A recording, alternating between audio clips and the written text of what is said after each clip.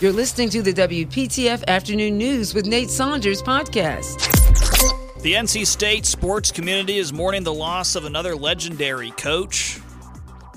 Dick Sheridan passed away at the age of 81 earlier this week, a football coach with massive success, not just at NC State, but really across his entire career. To talk about his legacy, who he was, what he accomplished, I bring on Tim Peeler, who's a writer with GoPack.com. Tim, thanks for being on the show. Thank you very much for inviting me. I appreciate it. Let's first talk about what Dick did as a football coach on the field, his record. He was very successful. He was extremely successful both at Furman and at NC State. And as a high school coach down in South Carolina, he actually took his basketball team to the state playoffs twice in his first 3 years as a coach. He could coach regardless of what the sport was. And what he was a master at was building programs with not an overwhelming amount of talent, but talent that he knew he could develop to work in the system that he created. He ran an option offense with a 50 defense. He could take smaller players, especially offensive linemen, and turn them into players who got the job done for what he wanted. Didn't have a whole lot of 350-pound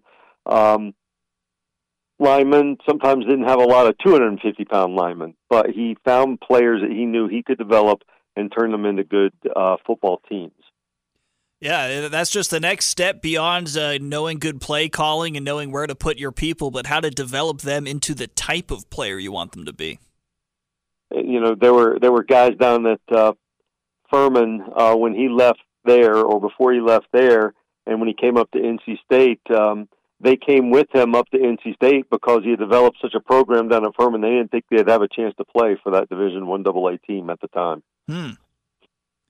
Again, Dick Sheridan, coach for NC State, specifically at the end of his coaching career.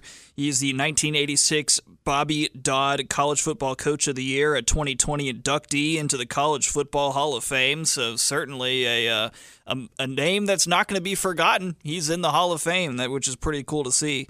But I have seen that other than just his compelling record as a coach, where he won over 63% of his games with the Wolfpack between 86 and 92, which is a large percentage if you look at an entire coaching career with a team.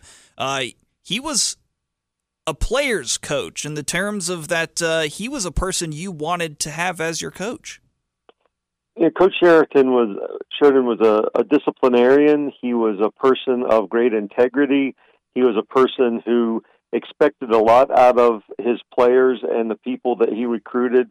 But he also engendered a whole lot of loyalty by the guys that he coached, even the ones who might have been at the, who bore the brunt of his discipline sometimes. They still understood that he was looking out for their best interest, the team's best interest, and the school's best interest. And up until, he hasn't coached for more than 30 years, but he still had weekly phone calls, probably daily phone calls from those players that he coached. And when his son sent out a message saying that Coach Sheridan passed away yesterday, the first people who got that message were those former players. I saw Coach Sheridan at a Hall of Fame induction not too long ago with Eric Kramer.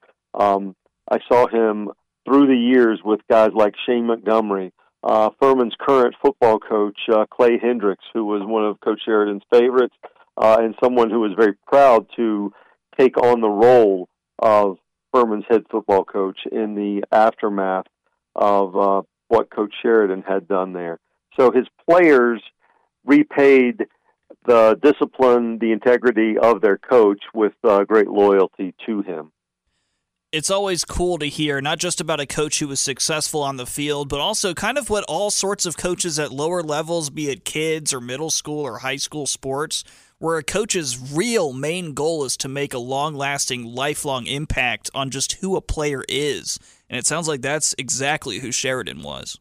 It is, and that's, more of an old style of coaching. He came up through the high school ranks. He never played college football, even though he attended South Carolina during an era of football success. He did not play, but he knew he wanted to coach.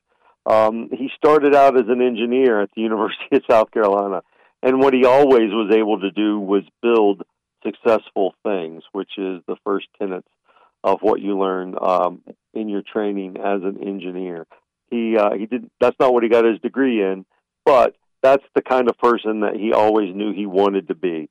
And no matter what level it was, he was the National Coach of the Year at both the Division I level and the Division I AA level, and also as a high school coach. He was, he was a successful coach who was a state coach of the year when he took his team in Orangeburg to a 13-0 record in the state championship.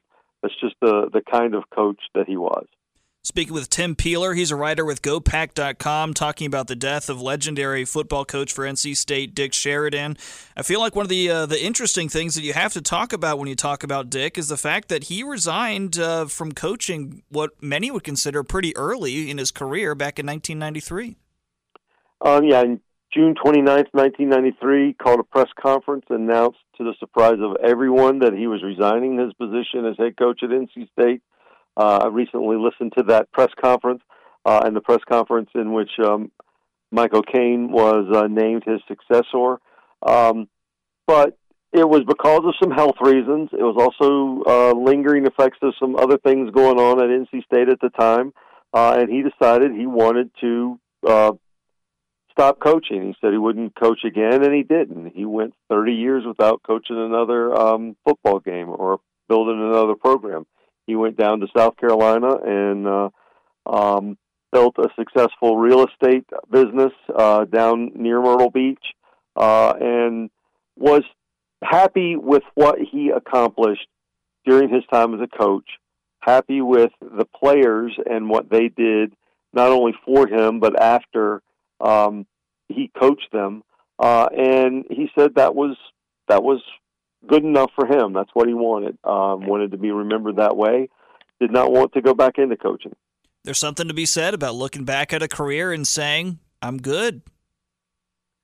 And he was. That's the thing. He was successful at NC State. He was successful against in-state opponents. He was successful in building something that was important to him, and he did it the way he wanted to do it. And I think the number one message that Coach Sheridan always shared with everyone was that he did it his way, and his way was following the rules, doing things the right way. It was a little bit stubborn sometimes. It's hard to work with and around him sometimes, just because he was very demanding, as most successful coaches are.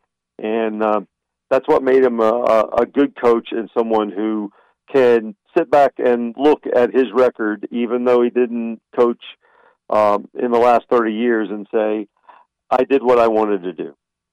His name is Tim Peeler. He's a writer with GoPack.com. You can see his work there, especially his article that he wrote yesterday about the loss of NC State football coach Dick Sheridan. He died on Thursday. He was 81. Tim, thanks for being on the show. Anytime. I do appreciate it.